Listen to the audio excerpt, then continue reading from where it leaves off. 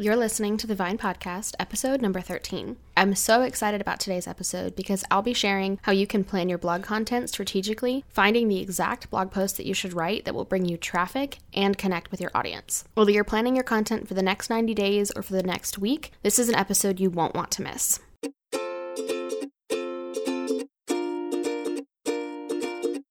You love the time you get to spend creating content on your blog and connecting with your audience. But building a brand and working on your website, that's where it can feel overwhelming. With all of the lists out there of everything that you should do, sometimes you just feel like giving up. But friends, there's a better way. When you spend time strategically thinking about your blog, you'll discover what is essential to build a successful and sustainable business and what's not. I'm your host, Madison Wetherill, a WordPress web designer and branding strategist for food bloggers. I'm here to help you think strategically about the brand you're building, connect with your ideal audience, and ultimately convert them into raving fans, the ones who actually make your recipes, interact with you, and make this whole food blogging journey worth it. It's time to design a business you love and remember why you started a blog in the first place. Welcome back, friends. This is my favorite time of year for so many reasons, but one of the biggest reasons is that it is the time that we naturally start to reflect and review the last year. And if you haven't listened to episode 12 yet, I would really encourage you to go back and listen to that because it is exactly on that topic of reviewing your blog for the last year. In order to really strategically plan your content, I think it's really important to review what you've already done. This helps you to see trends, to see what's performed well already, and to know ways that you can keep improving. So with that said, let's jump right in. So what does it mean to plan your content strategically? To me, this really means just coming up with more than ideas. It's really about analyzing your ideas. And it's about finding the sweet spot between the content that is good for your audience and that also has good keywords to bring in traffic from Google. So the very first thing you're going to do is start with your list of ideas. If you have a list of ideas that you keep and you add to throughout the year, go ahead and pull those out so that you can cross-reference. If you don't have a list of ideas, that's okay. We're going to come up with a bunch of ideas throughout this process, and you'll be able to keep that list on hand for next time. So first, I want you to think about how often you want to publish new content, whether that's once per week or twice per week, etc. You also want to consider how often you're going to republish old content when you think about this. Because, for example, if you're going to republish old content once a week and have a new blog post once a week, then you need half as many ideas. The point of this exercise is really to get all of your ideas out on paper or on a Google Doc so that you can sort through them and find which ideas are the best. Now that you have your list of ideas open or you have a blank Google Doc ready to make a list of ideas, you're going to review your last year's content. You want to look for content that either resonated with your audience, had organic traffic coming to it, or did well on social media or Pinterest. I want you to review any commonalities that you see within this content. Is it a specific type of content? Is it a specific form of content? And I want you to think about what made that content do well. A lot of the times we don't really know what made the content do well, but I think you can speculate and think strategically about what might have caused the post to do well. Once you have the content that did well in front of you, I want you to start thinking of some ideas based on that content. And you're going to think of these ideas in two buckets. The first is what additional content would pair well with this recipe? And the second is what recipe could I make that is similar that my audience would also like? So let me give you a few examples from my blog. One of the blog posts that did well this past year on Pinterest for me was 10 leftover chicken recipes. So additional content that I could create is recipes that actually use leftover chicken, that I could go into the original post and update that post to feature more recipes that were on my own site. To create similar content around this idea, I could create a post for leftover ham recipes or leftover turkey recipes. The second blog post that I had was chocolate gluten-free pancakes. So additional content that I could create would be breakfast side dishes or breakfast cocktails, things that I would serve alongside those gluten-free pancakes. Similar content would be more pancake recipes that were gluten-free or used oat flour, how to make your own oat flour, or other gluten-free recipes that would go along with that content. What we're doing here is really tailoring our ideas to what has already done well. It doesn't necessarily mean that these new ideas will always do well, but it gives you a place to start to at least know that either your audience or Google or Pinterest liked this kind of content. I want you to shift your thinking into reviewing your brand messaging and your niche, especially if you have shifted your niche or your messaging during the last year or you've gotten more clear on it. It's really important that you come up with ideas that are specific to that niche. If you listen to episode 3 all about brand messaging, then you may have figured out that you need to be more specific in your brand messaging, and you're trying to really do that next year with your content. So you really want to think about your niche and what kind of content is a must for you to share so that you can be the expert of that niche. I want you to remember that your niche is not that you're a food blogger. It's so much deeper than that, and I want you to really dive into what that is if you haven't already, so that you can be planning your content around that. So what type of cornerstone content do you need to create to make yourself the expert of that niche and that message? I want you to write down at least 5 ideas for this. So rather than giving you a bunch of examples that might overwhelm you here, if you want help brainstorming this, just go ahead and send me a DM on Instagram, because I love coming up with ideas, especially for other people, and I'd be happy to brainstorm back and forth with you.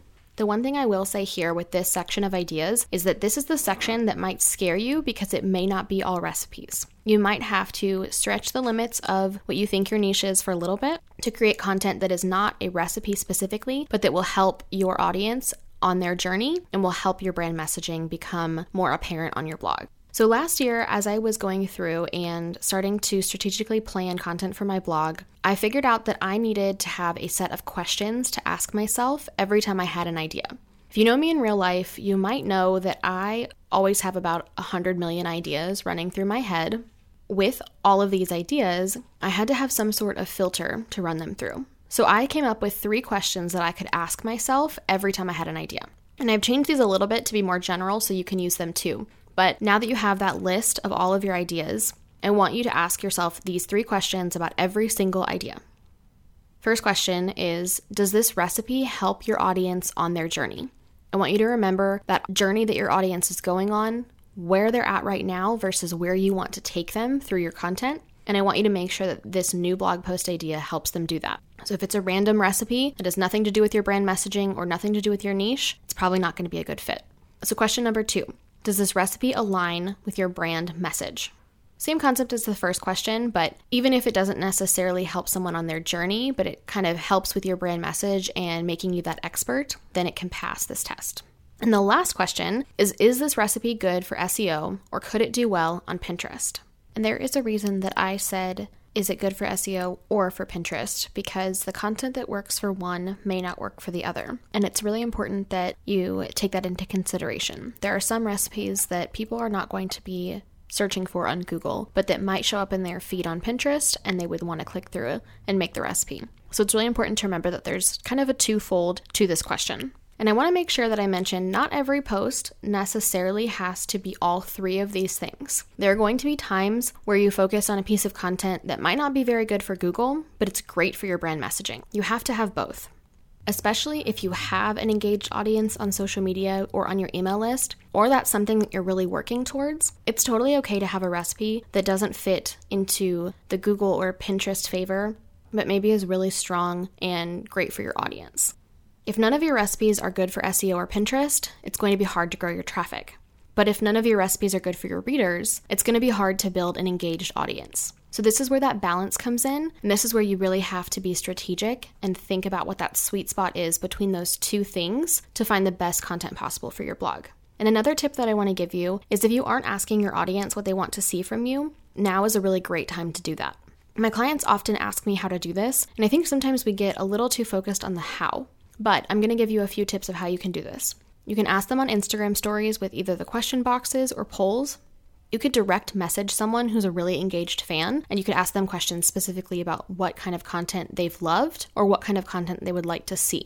You can also ask your readers to get on a call with you, and then you can ask them pointed questions to help them figure out how to serve them. This is my favorite option, and it's a really cool option that I don't see a lot of people in the food blogging space or the regular business space really doing this option at all. But you would be shocked at how much information you can get out of somebody in 5 minutes of just a face-to-face conversation. You can even incentivize them by giving them a $5 Starbucks gift card or sending them an exclusive recipe that you might not have shared yet. You would be surprised by the people who are your true fans and how much they would want to help you with this. Another thing that you can do is if you have a friend who is kind of a similar person to your ideal reader, you can ask them. Now that you have your list of ideas and the content that has performed well in the past for you, plus the ideas that came from that content, and you have all of your ideas from your brand messaging, it's time for you to start planning out what your blog posts are going to look like next year. After you've figured out that all of these blog posts are the best ideas for your brand, you can start to put pencil to paper and plan them on your calendar or your Google Calendar, however you like to schedule out your content. If you're really focused on making your brand messaging a priority next year, then I would really recommend doing at least one post per month that focuses on that brand messaging. Sometimes I think this is a difficult thing for people to prioritize simply because we need to make the most impact with the littlest amount of time, especially if you have really anything else going on in your life, whether you have kids or you're working a full-time job and running your blog. It's likely that you don't have hundreds of hours a week to dedicate to your blog. And I totally understand being in a season where you really need to make the most impact and you need to grow your traffic quickly so that you can quit that job and be able to make money on your blog. I totally get it and I respect it, but I would really urge you to prioritize that brand messaging. I think it's really going to pay off in the long run when you have people who are engaged to your blog content, who are ready to purchase products from you in the future. And I really promise you, having those engaged fans, those super fans, are really going to make this food blogging journey worth it. So I would really recommend prioritizing those brand messaging, those pillar content pieces on your editorial calendar. As you start to put pen to paper and really plan out your editorial calendar for next year, make sure you leave room for things like sponsored content to come up, holiday type posts to come up. Really think about the entire year as an opportunity to utilize all of these ideas that are going to further along your brand messaging and are also going to help bring more traffic to your blog because they're strong SEO ideas. I didn't really touch on keyword research in here, but you definitely want to at least do some preliminary keyword research as you're planning out your content to make sure that these ideas are worth executing in terms of Google or Pinterest. I hope that you are feeling totally inspired now that you have hopefully lots of ideas written down and your brain is going with different topics or content ideas that you could have on your blog for next year. I really think that by starting out the year with a strong editorial calendar that really hits all of the highlights of the things that you want to cover for the year, you can really make a huge impact in the way that your blog is going to grow next year. And I am excited to be along for the journey with you. As a reminder, if you are loving this podcast, I would love it if you would subscribe so that you never miss an episode. You can also leave a review so other people and other food bloggers just like you can find the podcast. I'm really excited for the next few episodes as we wrap up this year. And I hope that they're going to be encouraging for you and really make you feel like next year is going to be your best year ever, because I know it can be. All right, friends, I will talk to you guys soon. Thank you so much for listening to today's episode. If you enjoyed it, I would love for you to screenshot it and share it with a friend. You can tag me on Instagram stories at Grace and Vine. For the show notes for this episode, head to thevinepodcast.com. Talk soon.